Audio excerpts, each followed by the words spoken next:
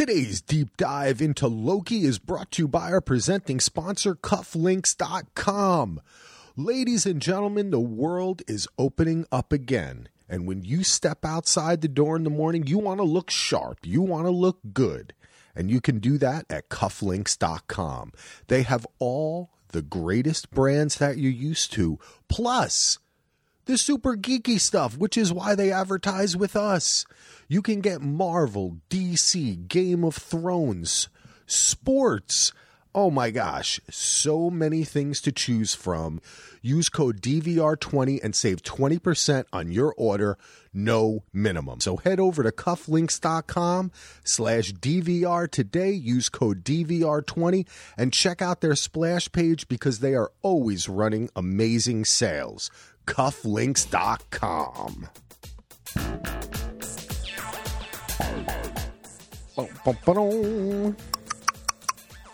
Welcome back to One Mic, the Delvin Cox Experience, and Daily DVR's deep dive into Loki. My name is Axel. You can find out more about my pods at dvrpodcast.com. And with me, of course, are Mike and Delvin. Today, we will be talking about Season 1, Episode 6 of Loki, entitled... What was this entitled? The End, I think, right? It was whatever. I can't remember either, but it was whatever the phrase is, for all time, always. That's what it is. Yes, for all time, I was like, it's whatever phrase is above the elevator. Yes, I couldn't pronounce it. Yeah. Directed by Kate Herron, who directed all the episodes this season, and written by our quote-unquote showrunner, Michael Waldron. If you're watching us on YouTube or listening to the podcast, please leave a like, subscribe, write us a review. We really appreciate it. I wanted to just take a moment to thank everyone who has been along with us for this whole ride, people who have been sending us lots of feedback. Andy, Claire, Matt, Bill, Gareth. Who else sent us a lot of stuff on the Facebook? We appreciate everybody giving their opinions on the show, following us along with what we've been doing here, and we appreciate all that you do to subscribe and write reviews and all that kind of stuff. It really does mean a lot. Also, check out Mike's instant reaction to the episode on his One Mic channel. So I will say hello to the gentleman for the final time this season. Hello, Mr. Delvin. How are you doing? I'm doing good, and I concur with Axel. Thank you, everybody, except Tim Hines. That's who I was forgetting. I was like, I trailed off because I was like, who am I forgetting not to mention? Tim Hines. That's it. That's it. I did the right thing. Hey, Mike, what's up, buddy? What's up, man? Ready to talk about this episode? I have thoughts. Yes, I'm sure you do. Well, before we begin, though, I think that it is only fitting that we should just state from the top here that Loki has been renewed for a second season. That was the kind of post-credit sequence. You see his like card in the TVA, which, by the way, has his. Does it say? Does he have Thor's last name there? Did they give him a different last name? Did anyone catch that?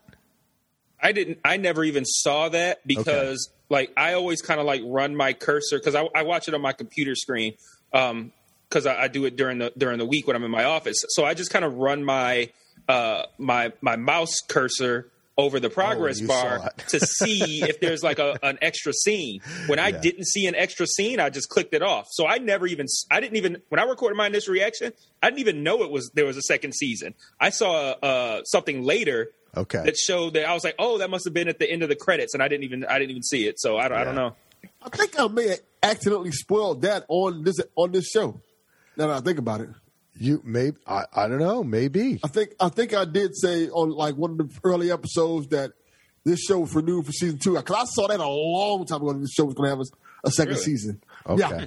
Well, it's official now. I mean, with this stuff, they leak so much that you hear things, you know what I mean? So it's official. But also I should mention, Kate Herron is not coming back to direct all of the episodes. That's disappointing. Yeah, it's disappointing, but I don't really think that that's anything. I don't think that has anything to do with the way it turned out or anything. It's just a commitment.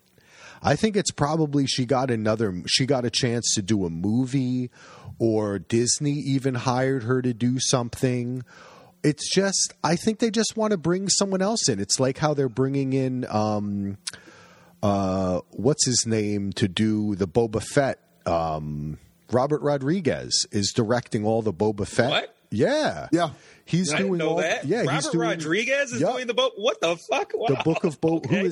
who, by the way, basically invented the way that they shoot that volume. Yeah. You know, he did that in his backyard, and now he's like the pioneer of that. But I think that's the thing, is they're just bringing in someone new.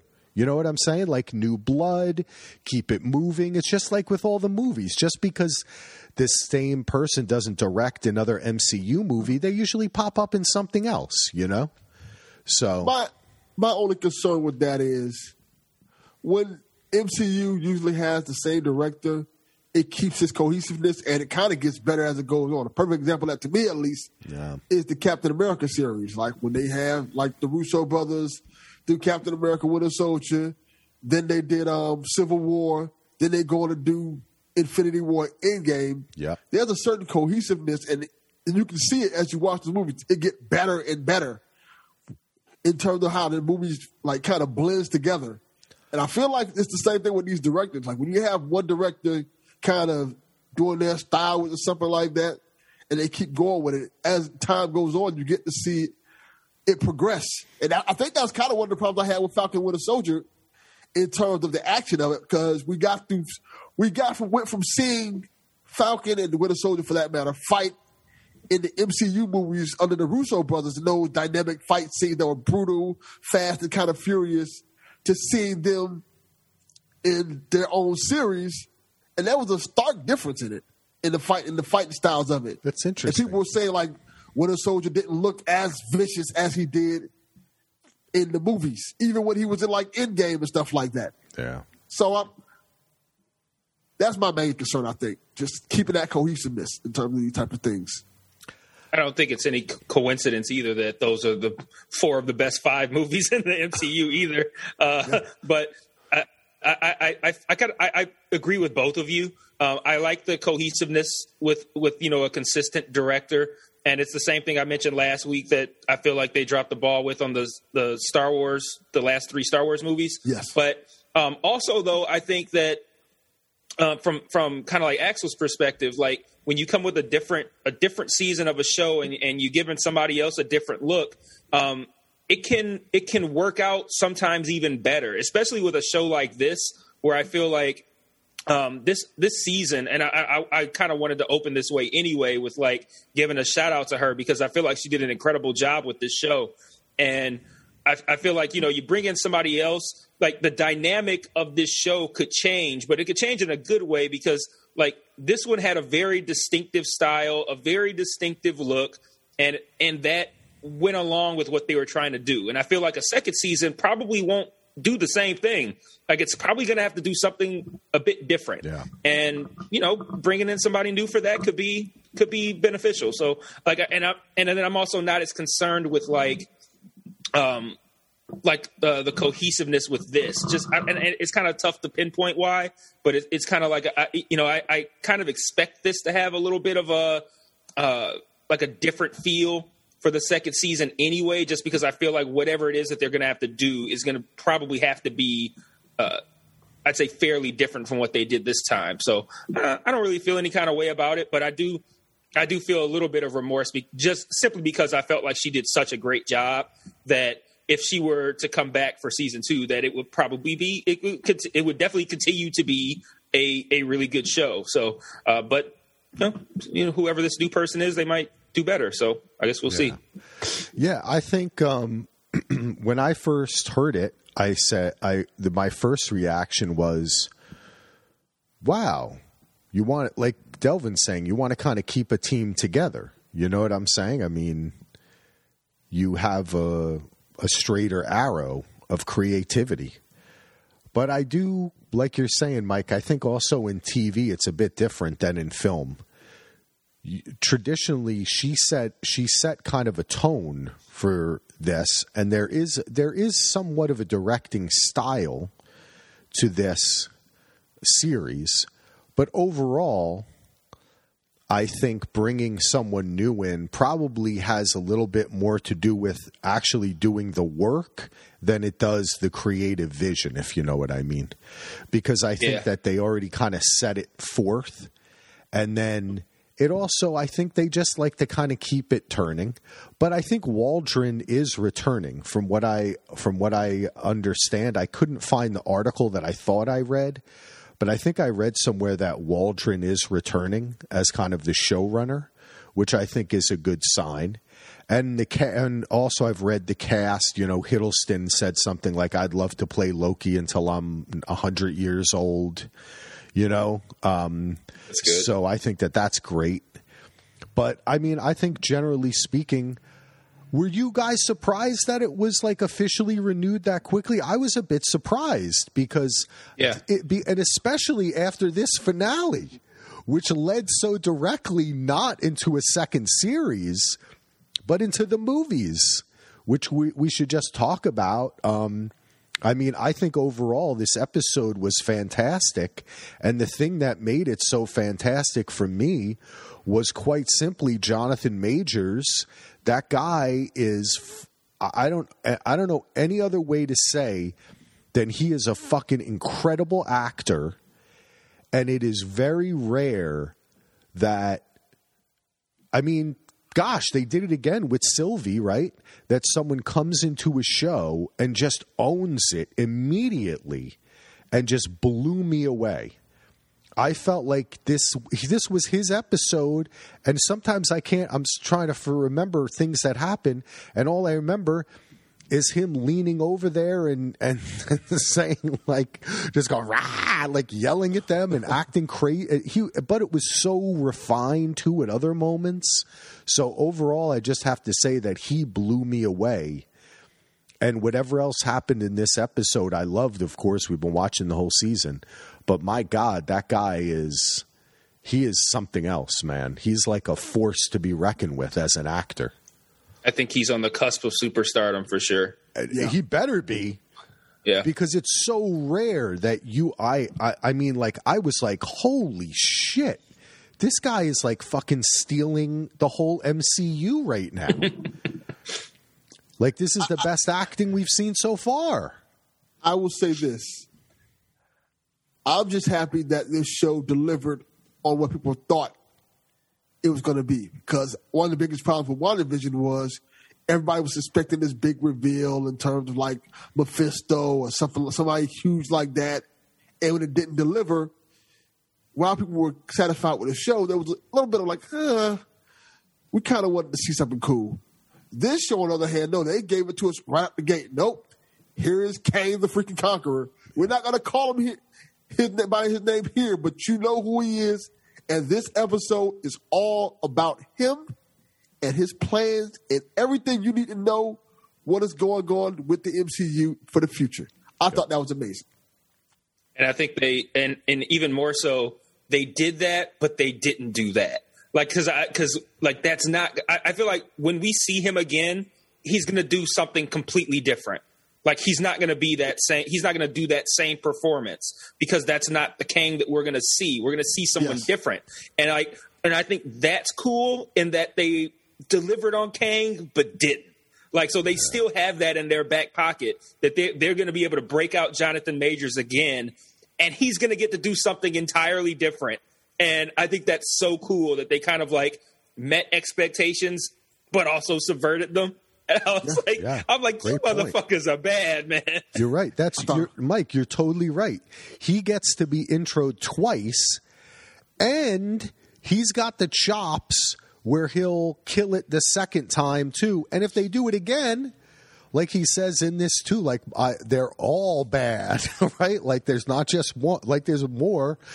He'll do it again because that was just something. It was like an otherworldly performance that he gave there that just blew me away. I kind of like that they kind of set up that he could be the villain for Loki season 2, as well as be the main bad guy in the next Ant-Man movie, as well as be like the next major villain in all of the MCU. I'm like, and it all makes sense and it all will work. That's freaking awesome. Yeah. Yeah. Yeah. Sorry, I had myself muted there. There's a truck out in front of my house. I think it's driving off now, and we shall continue. Yeah, I want to start off, just kind of starting off, though, in the beginning. Overall, sounds like we all liked it. I just wanted to say, before we get too deep, to start from the beginning, the opening CGI and sound collage of hearing like famous things and mostly like Marvel stuff, right? Interspersed as we kind of see this flow of this circle of time and this castle and little planet in the center of it, I just thought was absolutely amazing. Shout out to all those artists sitting in dark rooms making that shit for us. And I just thought that the way that they were able to visualize something which in films is so often spoken and you have to be thinking while they're talking about it, right? Like where we are, this place beyond time, to actually show it to us right in the beginning of the episode was really fantastic. I just finished rewatching Infinity War and Endgame with my son, and going right into and like watching this episode, watching them, and then watching this episode again right after. I mean, it's indistinguishable, the special effects that they put into this show. It's fucking amazing. Like, it looks beautiful. I just had to go off on that for a second. The visuals on this show have been incredible. And again, I readily admit that these sorts of visuals are right up my alley. I said that from episode 1. Like, I really dig this kind of shit, what they're doing. But, it was you definitely it's indistinguishable from the movies. Like, you could definitely see that castle and all that end of time void where the castle is located. Like, it looks very similar to what was that planet in Infinity War where Thanos? Vormir.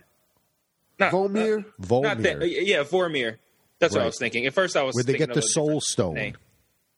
Yes. Yeah. Yeah. So like, right. Really, really cool stuff there. And real quick too on the director thing too, like. You know, especially in TV, it's also kind of rare to have a director do every episode. Like, you think about, like, I don't know how many times I'm going to end up referencing Game of Thrones on here, but, like, you know, Game of Thrones changed their directors up for, like, every episode. And it's like, okay, well, now we're going to bring in Miguel Sapochnik for the big fucking thing, and we're going to bring in Michelle McLaren for the big fucking thing. But, like, there was never a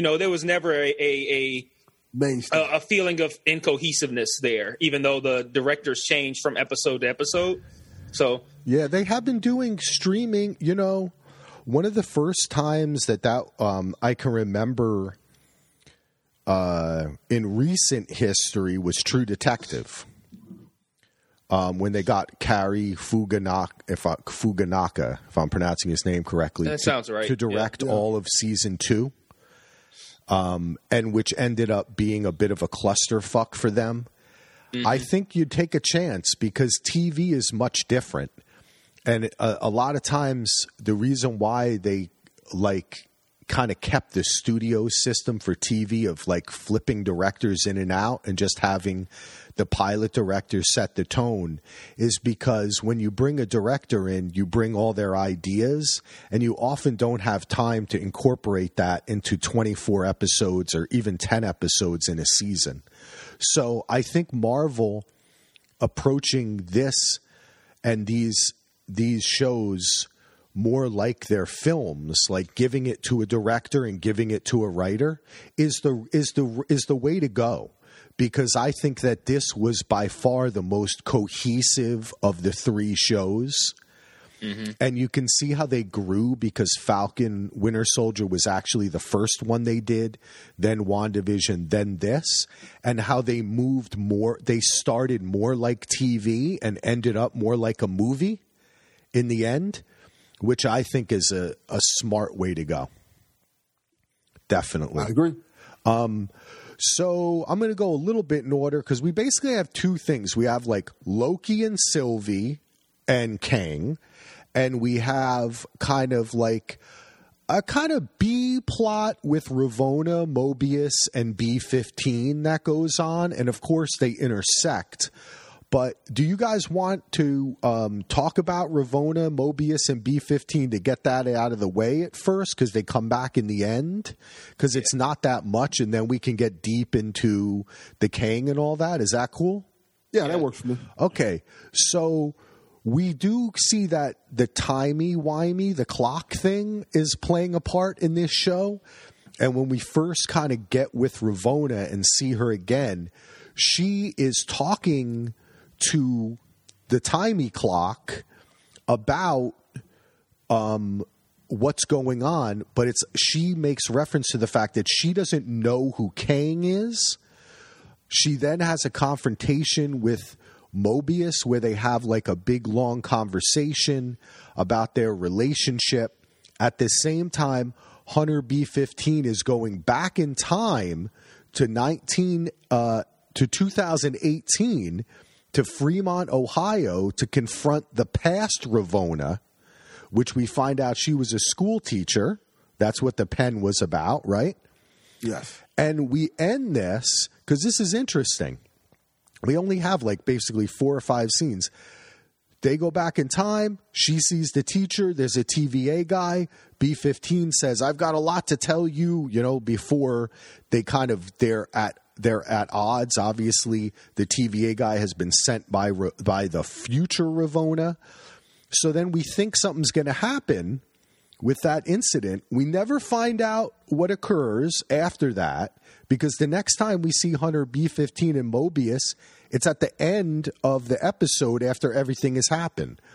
So basically, we kind of have like this subplot that gets developed where B-15's going back in time to JFK High School to get Ravonna. Mobius is pouring his heart out to Ravonna. And none of it really gets settled in really any way. Ravonna disappears through a portal to go find free will on her own. So that's the last we see of her. What were some of your guys' thoughts about this kind of B plot? Because while I was watching the show, it almost seemed to me, though I enjoyed the episode, that they kind of just needed something to cut away to. So they created like a secondary, or this is going to be season 2 stuff. I took the whole B-15 thing as her going and showing all of the variants that, hey, here's a variant of Ravonna. This is her real life. This is the real Ravonna. This is what's going on. Trying to explain to them everything that's going on. And I think the best way she figured it out is, hey, let me show them that there's another version of the person that everyone knows so they can get understanding for it. Lead them there. I think that's what was going on with her, at least. In terms of Ravonna, I think she's struggling with everything that's going on and doesn't know how to feel about it because she doesn't know how, essentially, this is one of the few times where she doesn't know how this is all going to end. She has no control over the situation. Whereas before, like her being the head of that, the sort of head of everything, she has something to believe in, she has something to fight for. Now she kind of doesn't have that. And the person that she kind of cares about didn't have her back. That's how she looks at it. So now she's going to go out and try to find herself and find her own glorious purpose, per se. Yeah, I do think this is going to be a season 2 plot point. And initially, before I realized that there was going to be a season 2, I was sitting there wondering, like, okay, so you just going to look at the coffee ring, the cup stain, and we're not going to find out what happened here? So, I like the fact that they left a couple of those plot lines open. to pursue in season 2, and I'm interested to see where that goes because, like, there was a lot of talk on here and amongst the fandom. How much does Ravonna know? And I think now we know that she was not, as in the know as people thought she probably was. Yep. And now we're gonna have to find out like a lot what's going on with her, what's going on with that damn cup stain, and it made me wonder, like, is there more of a, was I reading too much into that? Like, was that just her, like the way she looked at that cup stain? It made me think again, like, oh, that's gotta mean something. Cause that's what I said when they showed it initially. But now I'm like, okay, is that, given the events of the episode prior to that, I'm like, well, maybe she's just looking at that, and reflecting kindly on Mobius.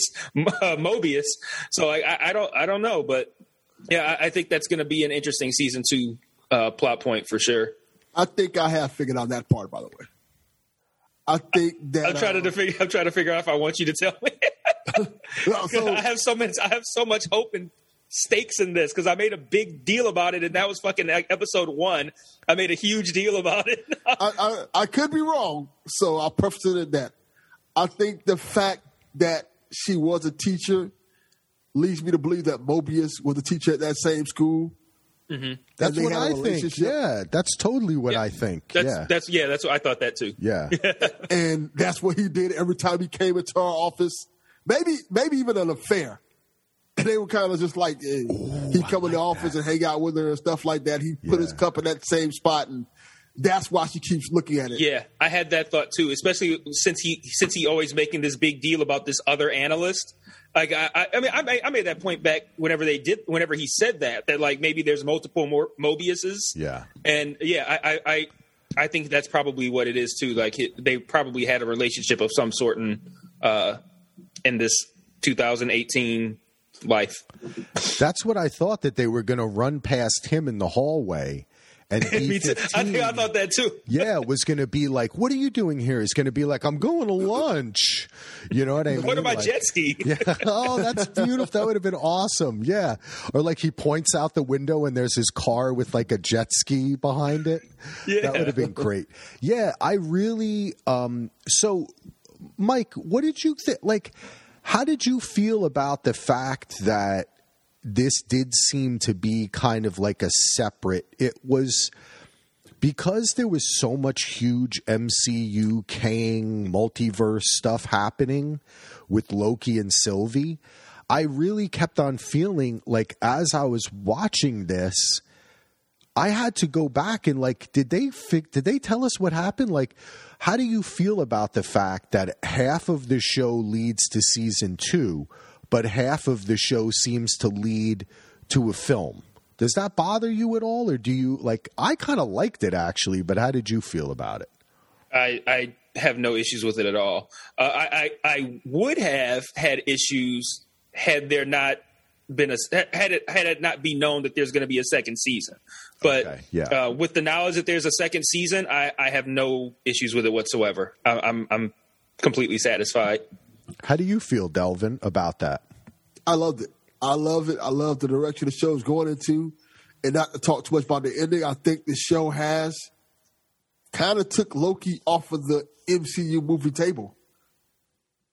Interesting. I think that's cool. I think they kind of explained away in a good way why you won't see Loki with the Avengers and things like that. And I think it's because, well, he's not in the same timeline anymore as them. I like And is Loki now going to be a good guy in season 2?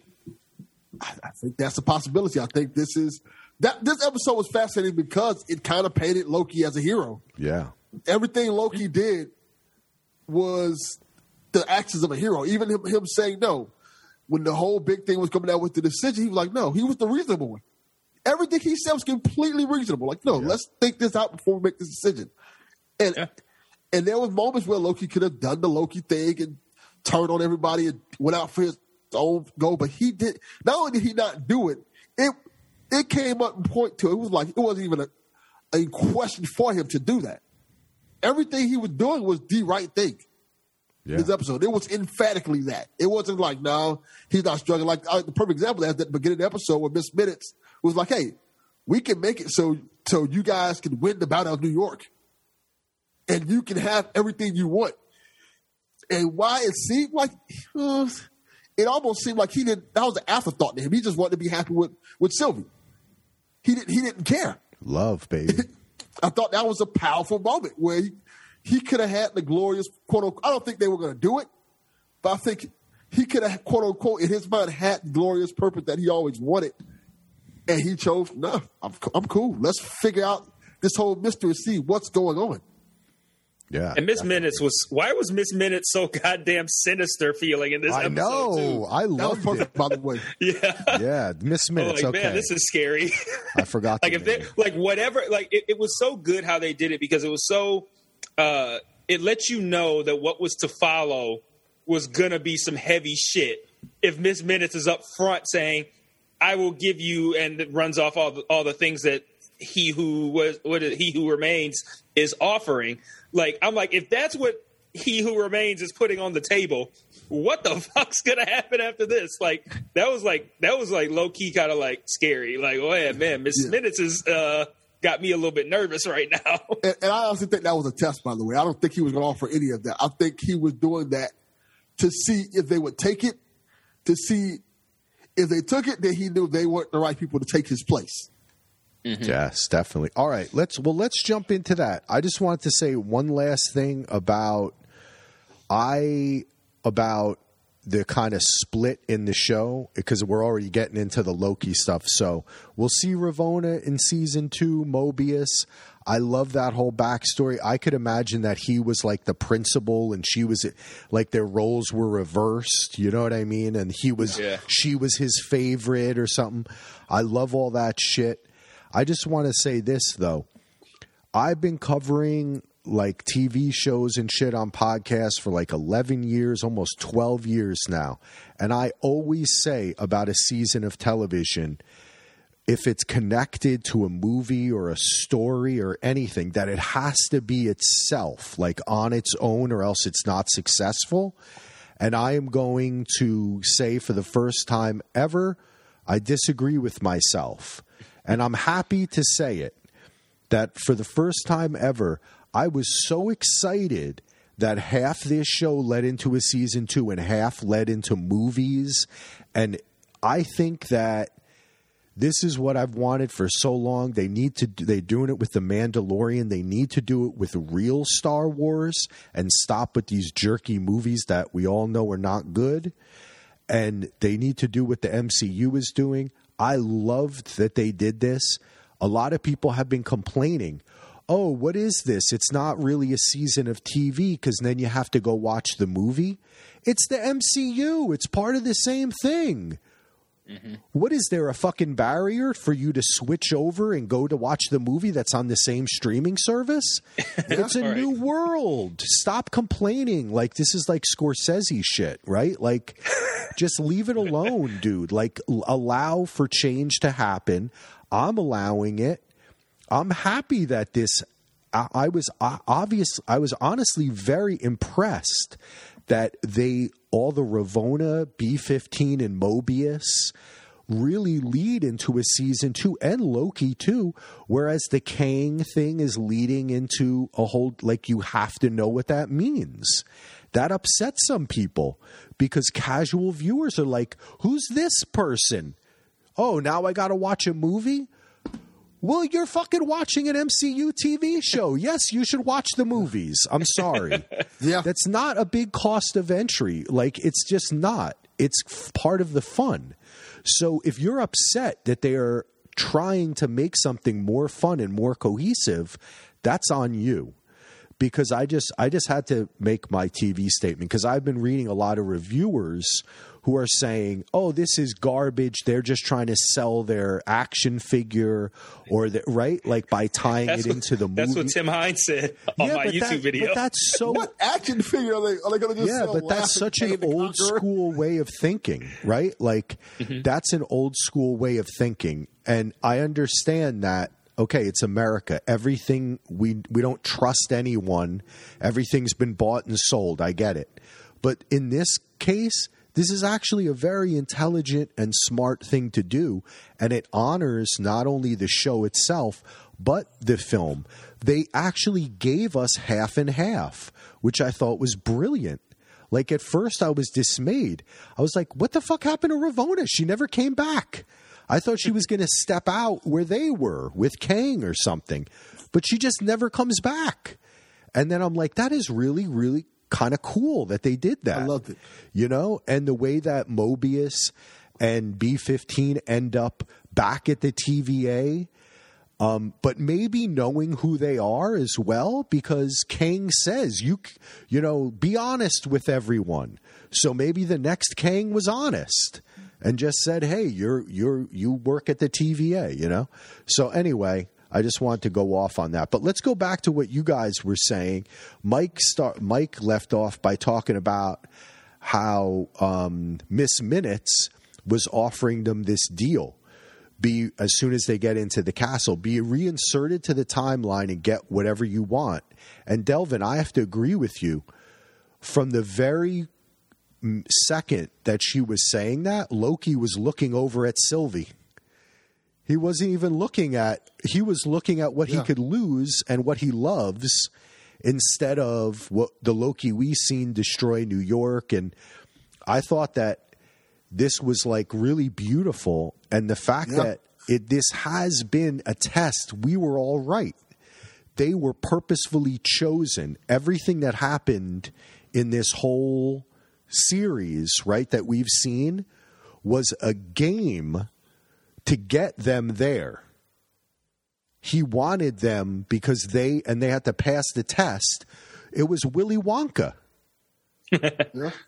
Right? It was Loki Wonka. They won the magic cat. They won the candy factory, except fucking Sylvie shanks Willy Wonka in the end. Yeah. The Oompa Loompas taught her that. But I just thought that stuff was great. When you first saw Jonathan Majors pop up, what was your first thought, Delvin? Knowing who he is and who he's cast at, what was your initial reaction? Were you? I was shocked and ecstatic. Yeah, I was happy. Like, they nailed it. I'm like, and I liked the way he played it because it was unexpected. Because when people usually think of Kang the Conqueror, they think of menacing, they think of stoic, they think of terrifying. No, this version of Kang was he wasn't lighthearted. He was almost unhinged, because you could tell it was kind of weighing on him of everything he was seeing happening over and over again. And it was such a cool element of that, where he was kind of like explaining everything to them, what's going on and stuff, and how he's heard the conversation before. And he's like, yeah, I know this is going to happen. This is going to happen. You guys can't kill me because I know everything you're going to do before you guys do it. I thought that was so cool. It's such an interesting aspect, an interesting way for Jonathan Majors to play this character. And it was just unbelievable to me. I thought it was amazing, in short. Most definitely. How about you, Mike?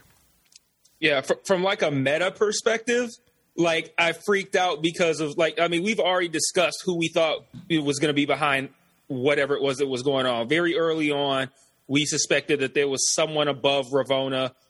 We suspected, I think, pretty early on that the Timekeepers might not be real. And we were like, there's some sort of puppet master behind the scenes. And, you know, and we all said, like, it could be Kang, but, like, I don't know why they were, like, introducing Kang the Conqueror in a TV show. Like, I don't know. So, like, from a meta perspective, when I saw Jonathan Majors, I fucking flipped. I'm like, they're actually doing this? Like, I put in my notes, oh, shit, it is Jonathan Majors with "is" in capital letters. Like they're really doing this right now. They're really going for this. Yeah. So, like, from that perspective, I was impressed. I'm like, well, let's see how this is going to play out, because this is a big deal if you're going to introduce the possible, you know, the Thanos of this next phase, you know, on a TV show. That's a big deal. So let's see how this is going to play out. From the perspective of watching the show, like you said, Axel, I thought he was incredible. I thought that, and I can't speak highly enough of how much I like the idea of introducing Kang and not introducing Kang. Yes. Like that sleight of hand kind of deal that they did. I just thought that was absolutely brilliant. And then and then it was a little bit of fan service too, because, like, for the three of us, we were watching that, and as soon as we see Jonathan Majors, we go, oh shit, because we know what's going on. But what if you're not that person. And Jonathan Majors pops up, and you're like, who the fuck is this supposed to be? And now you're experiencing this and finding out what's happened. It still works. Yep. So like, you don't need to have that insight of who's been cast and what. Like, it still works. So like, that's why I was so impressed with this finale, because they did, on the surface of things, it looks like, okay, we had like a 45-minute conversation between three people that was somehow compelling, but like, it was so much more than that. And they did a great job of handling like the subtle, like not subtle, but like the things that aren't on the surface necessarily, the things that you kind of like read between the lines and figure out. Like they did a good job of serving both sets of people, the people who are kind of like looking for that kind of shit, and the people who are watching it just like, hey, me watch this thing with this guy from the Avengers movies and aren't doing what we're doing. Like both parties should theoretically be satisfied. And I'm sitting here like, I don't know how they pulled this off, but fuck, they pulled it off. Yeah, definitely. I thought that when Julia Louis-Dreyfus showed up in Falcon and Winter Soldier, and also in something else, it's been a couple weeks, I won't spoil. You are like, okay, cool. You know what I mean? Like, I love her.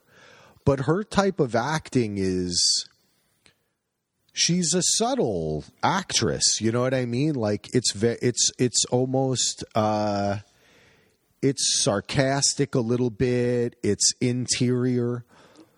When Jonathan Majors, immediately when he is shown to us in total Wizard of Oz man behind the curtain style, and he's sitting there and he's like, two Lokis. He just, as soon as his face changes, I said to myself, I was like, I don't even care I know who he is, but I don't care. Yeah. And no one else should care, because all we need to do is just watch this guy act and be happy that they hit record on the camera. Because like I said, I can't express how I love acting.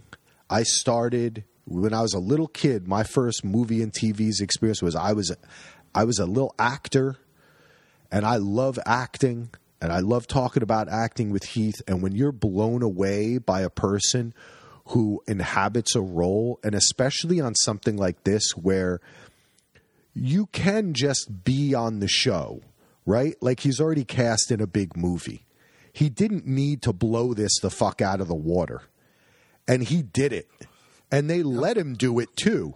Like, they didn't direct him down. You know what I mean?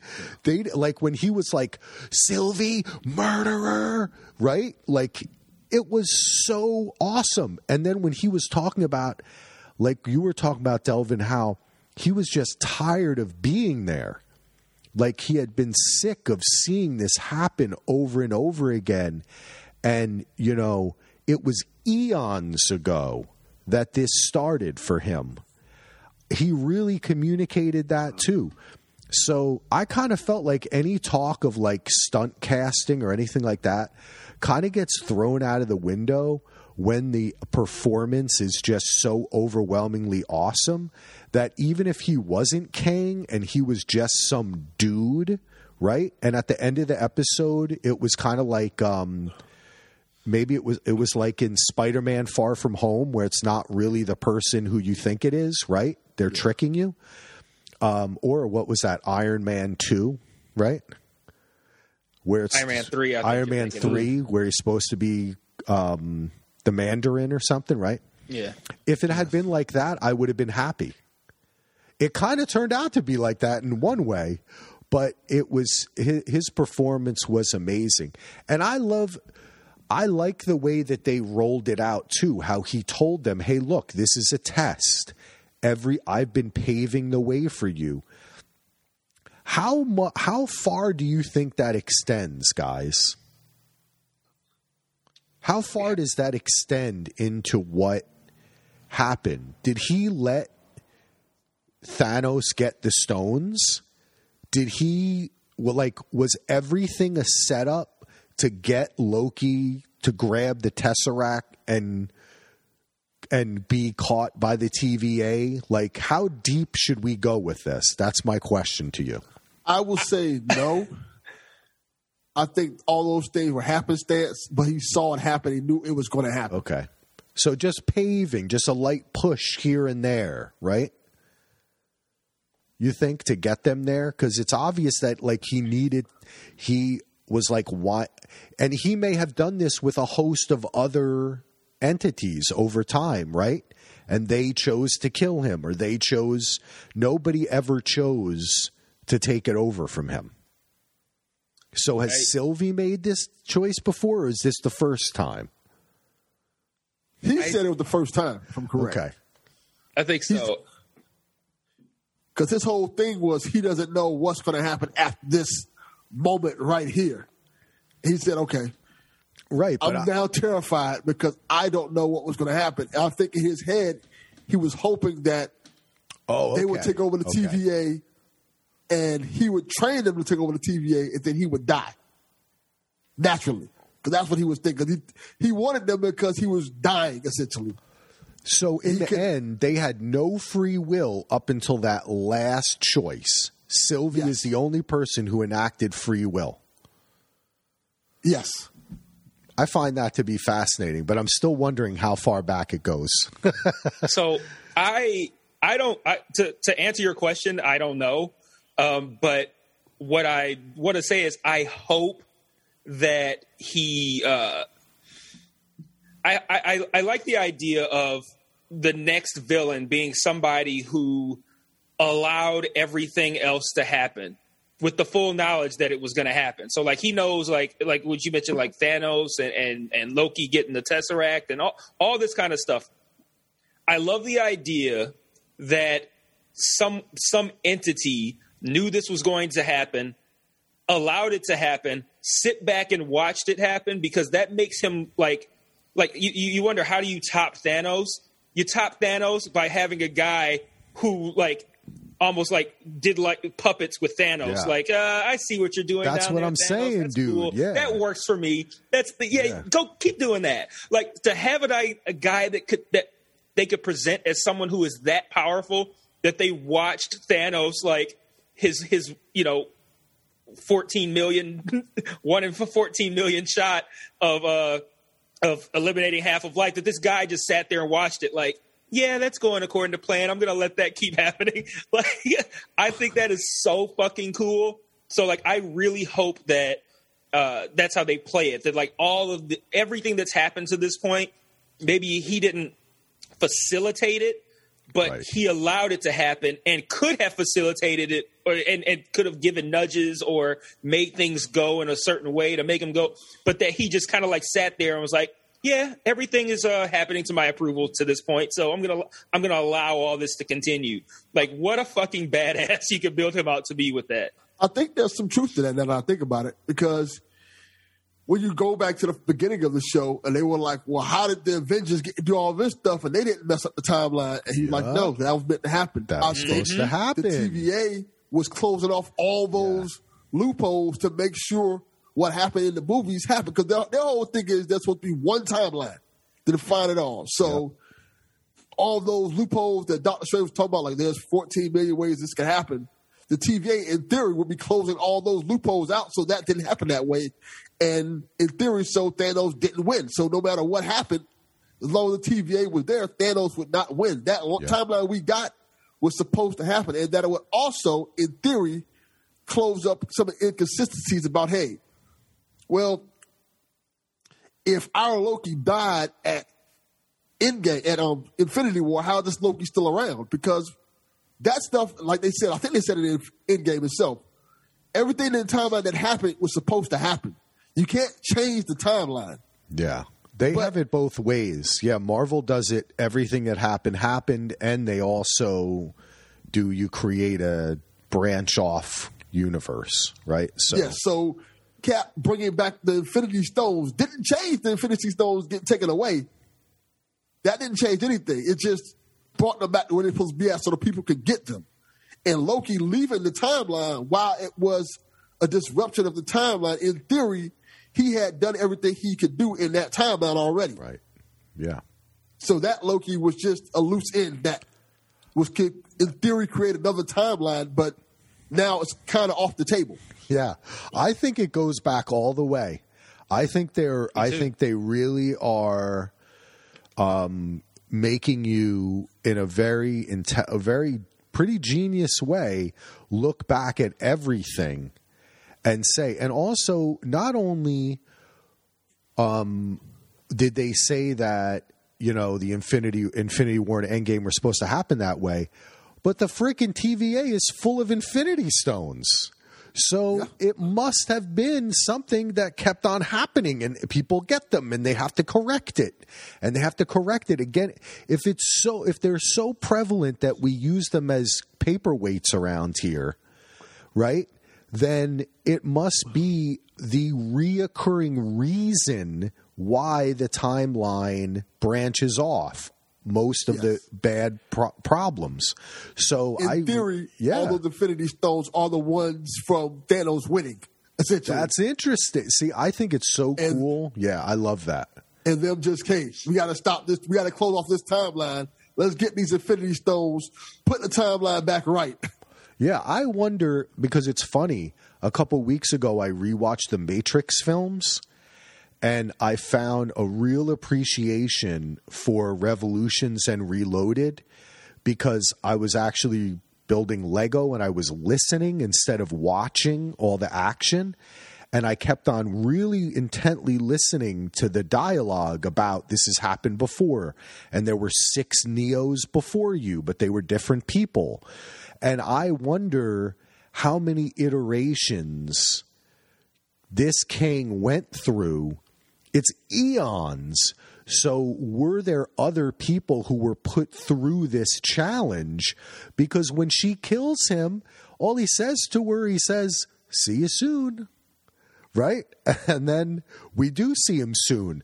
But he also said, if you kill, when he gives him the 2 choices, he says, kill me and get an infinite amount of devils, and I'll just end up back here. And then he goes, reincarnation.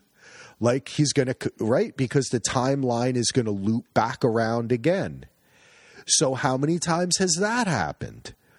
And I think that is a really interesting, and when I like that they're leaning into the time travel aspect of this and the cyclical nature of it. I just thought that was a really cool idea that does make you kind of what do they call that again? Retrofits, or you kind of re-look at the way everything has gone before. And I buy it. I thought it was. I think that's a very cool way to think about it. What did you guys think about? Let's see. Well, they talked about the Discover. Oh, this is a question I want to ask you. Would you like to see an entire miniseries of just Jonathan Majors being the original king who discovers the timelines? Just that, like, 2 minutes that he says, all of us, I was sitting there going like, please give us like a 3-episode series of just him do it, because I want to see him discovering different universe, right? In the third, and that's also, it doesn't happen until the 31st century. Right? Which was eons ago. Yeah. I loved that line. Which was eons ago. So that's really fucking cool. You know, I don't know. I love the whole thing. I don't know if you guys have anything else to say about that. No, I awesome. Like that too, because I like that idea of watching him do that in like a little mini series. I think that'd be pretty cool. But yeah, I loved how they subtly played with time with that line, like eons ago in the 31st century, this happened. Like, but that makes sense from a guy who looked, like I said, I think I said in my video, he's like outside of time. So like for him, time isn't like a progression. It's like a spot, like you can pick and choose where you go in it when you're like that. So it's like a straight line or whatever kind of shape, but something that you don't exist in. So it doesn't have direction. You can just kind of like pick and choose, like, okay, 31st century, and for him that could be eons ago, that could be eons from now, that could be 5 minutes ago. Like, I don't know, like little lines like that I just thought were really cool. I wonder if we'll get more of that in the multiverse, the madness of the multiverse movie, or anything else, or even season 2 of this or something. I wonder if we will get a little bit more of them, kind of, because, it's just like in Star Wars where they jump 5 years just so they can give you 15 animated shows about what happened in that 5-year period. You know what I mean? They're like, good job, George. You jumped more time. We can fill it in with more shit. I wonder, they gave us a little story there that was a huge setup for what's to come. That's similar to in Infinity War when where it's only like 3 minutes, but they tell the stories of the Infinity Stones. You know what I mean? And to do it in a TV show again is just kind of ballsy, because you're going to have to know this stuff. I feel like moving in, and WandaVision too, moving into the next series of films. Yeah, I wonder too if they're gonna start now that they've. I feel like they needed to wait to get this out before they could start kind of like leading us in the direction of where the movies are going to go. And I feel like the next 2 movies, Shang-Chi and the Eternals, I believe those are the next 2. I know Shang-Chi is next. For some reason, I can't figure out where the Eternals falls in here because I know Spider-Man is December. But I feel like those 2 are going to be kind of like origin movies that can take place at any point in time and not be impacted by what we just saw here. And that Spider-Man is going to be directly impacted by what we just saw here. And I'm wondering how long, now that they've got this out and now it's known kind of like what direction they're going, how long before we start getting more information on where that's going to go. Like, for instance, like it's July 18th. Spider-Man's coming out in December. It's probably about time to drop that trailer. And the trailer that they've probably been sitting on until Loki was done. And now that it's done, it will have been a week on Wednesday. Like, drop that fucking trailer on Wednesday and shut shit down. Like, that Spider-Man trailer is going to shut shit down, and I can't wait. Okay, Shang-Chi is September 3rd, 2021, and The Eternals is November 5th, 2021. Oh, okay. So they're going September, November, December? Then shit. Spider-Man, then Multiverse is next summer, right? I think it's so. Next spring. Oh, okay. I just saw that date right now. I'll tell you right now what date it is. March 25th, 2022. That's wow, that's sooner than I thought. After like waiting for Black Widow for how long, and for that to also be kind of a prequel in a sense, to drop 4 movies in like a year or so, that's pretty awesome. That'll be very fun. Yeah. And I hope they'll all offer some premiere access if we need it, because that's actually cheaper than going to the movies. Yes, it actually is. It is. Yes, it is. And it saves a lot of time, and you don't have to tell people to put their cell phones away. Yes. So let's talk a little bit about the Sylvie. They're given the choice. You can kill me and restart the time loop, or you can, which, by the way, also, though, like you said, he doesn't know what's going to happen. So anything he says is conjecture, in a sense, based upon perhaps previous iterations. But she has free will now, so we don't know what's going to happen next. So I just want to throw that in there. But they said kill, or you guys can take over and be like the new timekeepers, right? I found my 2 people, but it's you. By the way, I have to throw out a Lost reference. They were, in fact, candidates for the island, and they were chosen, right? That's what they were. There's a lot of Lost in this series. Apparently so. I was so excited when he said that, and I thought to myself, they're not going to kill him. We're going to have season 2 of Sylvie and Loki running the TVA. I'm so excited. They get into an amazing fight, which was so well choreographed, which to me was maybe my favorite fight of the season.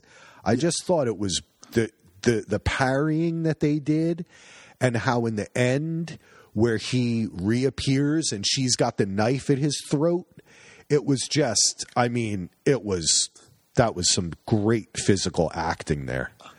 I thought that scene was very powerful because it showed us that our Loki had no intentions of hurting her, Yep. no desire to hurting her. He just wanted her to stop. Yep. He was trying to save her because he was like, we can mess up. Because the whole thing was, Kang essentially said, you can kill me, and killing me will essentially bring up a multiverse, and all the Kangs from that multiverse will be here. Yeah. So you're going to have to deal with multiple versions of me. Or you can let me live, and you can run the TVA to keep these Kangs from ever existing, essentially. And that was the whole thing that they were brought up to. I feel like Sylvie knew the truth, but she was so hell-bent on her achieving her goal and her purpose and her glorious purpose and things like that. She didn't want to give up on that dream of what she was inspired to do because there's some validity to what she was feeling because essentially because the multiverse was extinguished, she lost her family. She lost her world. Yeah. Of everything that she knew. And Loki was like, no, I understand you're in pain, you're hurt, but let's think this over because if he's telling the truth, we could doom everybody by doing this. If there's somebody who's more powerful than this guy, who we honestly only one we was able to kill him because he let us, maybe like we should think this over before we make this harsh decision. I think she knew in her heart that Loki was right, but didn't want to admit it. So she kind of like, no, you're just trying to manipulate me and use me and things like that. And Loki was being genuine, like, hey, let's figure this out before we make a rash decision that we're going to regret. And I think that's going to be powerful into season 2 because I think in her head, she thought that she sent Loki back to the TVA that they know. Mm-hmm. What I really think happened is because the timeline is split, she sent him to another TVA on a different timeline. I think it's like what happened when they sent time through Ant-Man instead of sent him through time. It changed when she at either. But you have a point there, Delvin, because we have to try to figure out when did it change, right? She sends him back killed him because if during that scene when she was deciding, you started seeing multiple timelines open up. Right. And once she killed him, I think all those timelines fully opened up. And I'm not sure. I think Loki, that I don't know because the TVA exists outside of time, so it remains, and the thing that changes is the perspective of the people. So I'm not so sure that I agree with that. I think that we still don't know how much B-15 and Mobius know or remember, but they are reacting to the same event that Loki and Sylvie created. Right? Am I right about that? Yes. So I think so. I think they're aware of it, but I think that would explain why they don't know who Loki is. See, that to me, I interpreted that as they got zapped or something. You know what I mean? And they were reset. But the TVA, the built whatever that area of existence or whatever the fuck it is, it remained.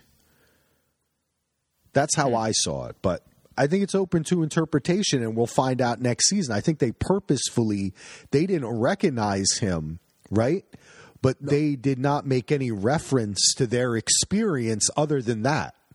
So we have no reference to know.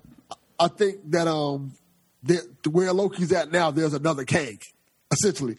And it's maybe a more eviler Kang who's trying to use the TVA for his own personal gain. Definitely. I think it's the Kang we're going to see, Kang the Conqueror, that we're going to know in the movies. And You're right. So you're right in a sense that they sent him. That's true. That's a hard thinker because it's like at some point, whether it was when she sent him through the portal or whether it was when he was sitting in that room being sad and she killed Kang, good Kang, that it just changed. So when he left the room, everybody was still reacting, but the statue was a different Kang in it, right? Like it could have just happened as they're being inserted into some new time. Like he died, so it restarted. You know what I'm saying? Like this whole time thing restarted. Even outside, it restarted because whatever control he had over the monster and everything like that is something too.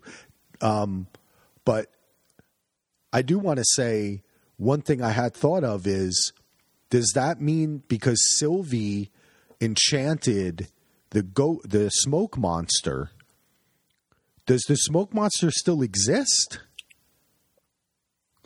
So does she control it now? Because in theory, the smoke monster worked for Kang to stop other Kangs from coming to kill him. Right. So does Sylvie did she kind of get a halfway? Like, is that why she killed him? Because she was like, "Oh, you gave away that the thing you weaponized to win the war was the smoke monster, Aurea, or I think it's called. Let me see if I have it written down here. That pronunciation was not good. Wait, where? Oh, okay. He said eons ago he discovered stacked universes. Then there was peace, then a great war. He won by taming the smoke monster Alioth and created the TVA to stabilize time. So now that Sylvie has enchanted the smoke monster, was that part of her reasoning? I began to think, hey, I already enchanted the thing you used to win. Could be. I hadn't considered that. Yeah. So when she steps out of there, does she control it all? So does she become an do her and Loki fight in season 2 after we kind of went past their kiss, which I thought was very powerful and beautiful? That's a good question. I don't know. Well, we can't know. There's no way we can know. But I hadn't considered that at all. So that's an interesting a direction to go. And as far as like the interpretation of what happened, I looked at it as like you guys said, once she killed Kang, the timeline changed, and where Loki where Loki was at the end, I believe, is a timeline where all of the events that we have seen to date did not happen. They don't exist. She's now in a timeline where he and Mobius have not met. None of this happened, and it's not like you can't technically say it's the same timeline because it's not. But like, it's an altered version of the timeline that existed before. Like in the Kang living timeline is the one that we've experienced, and now that Kang is dead, or this version of Kang is dead, now that timeline is something entirely different, in which one of the evil Kangs is in charge and openly running the TVA, and that whatever they were reacting to, those split timelines, like I don't believe to be connected in any kind of way. Like they're like looking at like, holy shit, there's a whole bunch of branches here. They don't have any fucking clue who Loki is, what he did, why this is happening. Sylvie did that. Yeah, they're just looking like, holy shit, there's a whole bunch of branches. And I think that was done for us to be kind of like surprised when they pan over to show the Jonathan Majors statue, and for him to not know who Loki was. Yeah, that's very interesting. You're right, because what happens is you get this scene where before she even kills him, you see B-15 and Mobius at the TVA looking at everything going nuts, right? Then the whole stuff happens. Then we come back and they're in the library area where they meet up with Loki, and that's when they don't recognize him. So I think you guys have a point in the sense of they did define the TVA as existing outside the timeline, but it's almost as if Loki was reinserted to a time after where this whole thing had happened, because they made reference to he instead of they when they were talking, and they were talking about Kang. Yes. Right? They were saying, what does he think? Which means they have a past history with him. Right? Mm-hmm. So That's interesting. So it's like things have already happened that we don't know about. So I think maybe when she threw him through the portal, he was already there, which I think is an interesting idea to think about. If what we're seeing happening there and what we're seeing happening, like you're saying, Mike, are they responding to the same thing? It could be that they're not. It could be that they're responding to something Sylvie did later that now we're catching up to. I think they're responding to the same thing, but they don't. One know group it. knows, and the other group doesn't know. Right. And when Loki has no clue, his group has no clue of what just transpired. They think their Kang is okay, everything's. They just trying to figure out how does this happen. Whereas what the people with Mobius we know knows what happened. It's just like I think season 2 probably can deal with Sylvie trying to find Loki and realizing he's not where I put him at. Interesting. I like that. See, that's the only place we diverge. I don't think Loki is somewhere different than she expects. I think Loki is where she expected him to be, but where he is now different now than it was before. Maybe she put him in, but think about this. Are they experiencing an apocalypse at the TVA? So did she throw him to somewhere where she thought he'd be safe? But he's not. That's a possibility. You know what I mean? Like, she thought she was using her old trick and he'd be safe. Not only was it like a time he couldn't fuck up, but it's at the TVA or something. I don't know. I'm just trying to think about it. But I like the fact that our brains are going to explode trying to figure this shit out. That's fun, though. Her whole motivation was to keep him safe and out the way of her doing what she had to do. That's what I'm thinking, Delvin, too, right? Because, hey, let's take a moment to talk about the very touching moment. And throughout this episode, I thought that they did a really excellent job of slowly upping his looks at her being more open to him, to the point at which they kiss. And then, of course, she ends up fucking throwing him through a portal. But I think they really handled that very well. And I have to say that for the MCU, which has not done a lot of romantic stuff, they did this very well. And I found it to be very romantic and kind of beautiful. And both of the actors were really into it. Bravo. That's all I got on that. You guys want to talk about kissing anymore? I'm good. It ended. It went the way that I expected it to go. Yeah, it was cute. It was cute. I have a question for you guys, though. I don't know if I figure we're probably about to wrap up, but I have a question for you guys, because I saw it on Facebook, and I saw I saw every possible combination of answer. So, the question is, how would you rank the series? The series is the 3 that we've gotten so far. I've seen every possible combination. I saw someone in the comments choose that combination.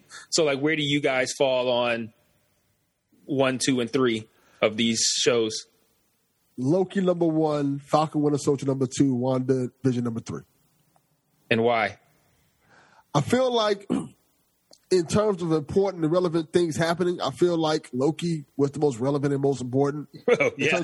In terms of affecting the universe and giving us what we know, I feel like Falcon and Winter Soldier also was very important, because they showed us what our MCU looks like today after Thanos in terms of the political geoscope of it and things like that, and gave us a look at, hey, this is your Captain America for the foreseeable future. And I feel like WandaVision, while it was good, it had its moments that were very slow, and you had to kind of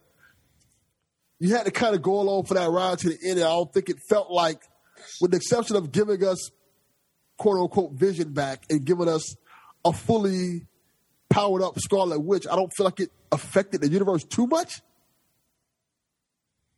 It could in ways that we haven't seen yet. Yeah, exactly. Yeah. What do you think, Axel? I'm going to go in reverse order of how they made them. I think that they got better as they went along. I loved all of them, but I'm going to put Loki first, then WandaVision, then Falcon Winter Soldier. And not that I didn't not like it. I thought they were all fun. They were all great. But I think cohesively, this was the best season that mixed sending us into the films and kind of quote unquote honoring the MCU and giving us a standalone actual season of television where there was character progression. They're all pretty successful TV shows. I got to hand it to them. But for me, if I was going to say what I thought was like really saw the clearest vision, that would be the order that I would say. Yeah, I kind of I don't really know where I fall on WandaVision and Falcon because let me start by saying Loki is also my number one, and I don't even it's easy like it's by a pretty large margin. Like I thought Loki was successful in every aspect, and it's not even really close the other two, but. WandaVision on one hand was incredibly ambitious, and I really respect that what they went for. But on the other hand, this is a very very simple statement. I thought the first 3 episodes of WandaVision weren't any good, so how can I be like this is like the best shit? But it had 3 episodes that you just patently did not like. So like. That's kind of what makes me waver on how I would place it, because like there's parts of it that I like, and then parts of it that I didn't like. So I kind of lean toward putting WandaVision second anyway, just because of how much respect I have for what they tried to pull off. Whereas Falcon and Winter Soldier was very by the books. You know, it's like okay, we got the we want to set up having Sam be Captain America. We want to pay off people who wanted to see Sam and Bucky have a series together. And it was very, very by the books. Whereas I respect what they tried to do, or I can't even say tried to do, what they did with WandaVision. I felt like they made a couple of errors in judgment there. With how they did it, which I feel like they'll probably learn from, assuming that they agree with me that those were errors in judgment. Maybe they don't, but I lean toward putting WandaVision second and Falcon and Winter Soldier third for that reason. Just of like, they really swung for the fences here, and there was a couple misses on WandaVision, but at the end of the day, they did hit some home runs, and they did something that was unexpected, especially for a show that no one asked for. No one wanted that. No one was like, hey, let's get a Wanda and Vision show. Like, even when they announced it, I'm like, 1, I don't care about this, and 2, what kind of shitty name is that? Like, I was not on board, and they did something that was incredibly unexpected, and for the most part pulled it off. So that's kind of why I think I kind of lean toward putting it second. Nice. I think that one thing we can all agree on is, when they announced back in the day, they're going to do some shows on ABC, we're going to do some shows on Netflix. Well, they're finally really doing what we thought. Yeah, what we wanted and what we thought. And not that those shows weren't good. Hey, a lot of people enjoyed them. But I thought that this was really the pinnacle of, quite frankly, almost a new kind of TV show, because there never really has been, and there's been a lot of attempts in the years, whether it's trying to make like a Bourne spinoff TV show or this spinoff, or, we're going to go from movies to film, whether it's like something as stupid as like a Baywatch, but then it's rebooted after the movie comes out. You know what I mean? Like, because it got popular again. But this very clear and distinct handoff to films or to a second season I got to give them credit. I really enjoyed this season. I thought it was a whole lot of fun. I look forward to the next series, which is going to be the Hawkeye series, right? I believe that's the next, or is She-Hulk? I don't remember which one's coming. Next live action series, I think, is Hawkeye. The next series is What If. Okay, right. What If? I definitely, that's going to be awesome. I love that. That's August 8th or something August like something, that? Yeah, August that's something. Fun. That's fun. I want to say stuff. 8th and 11th are both stuck in my head for some reason. And since you said 8th, it must be the 8th. Let me check. I want to make sure.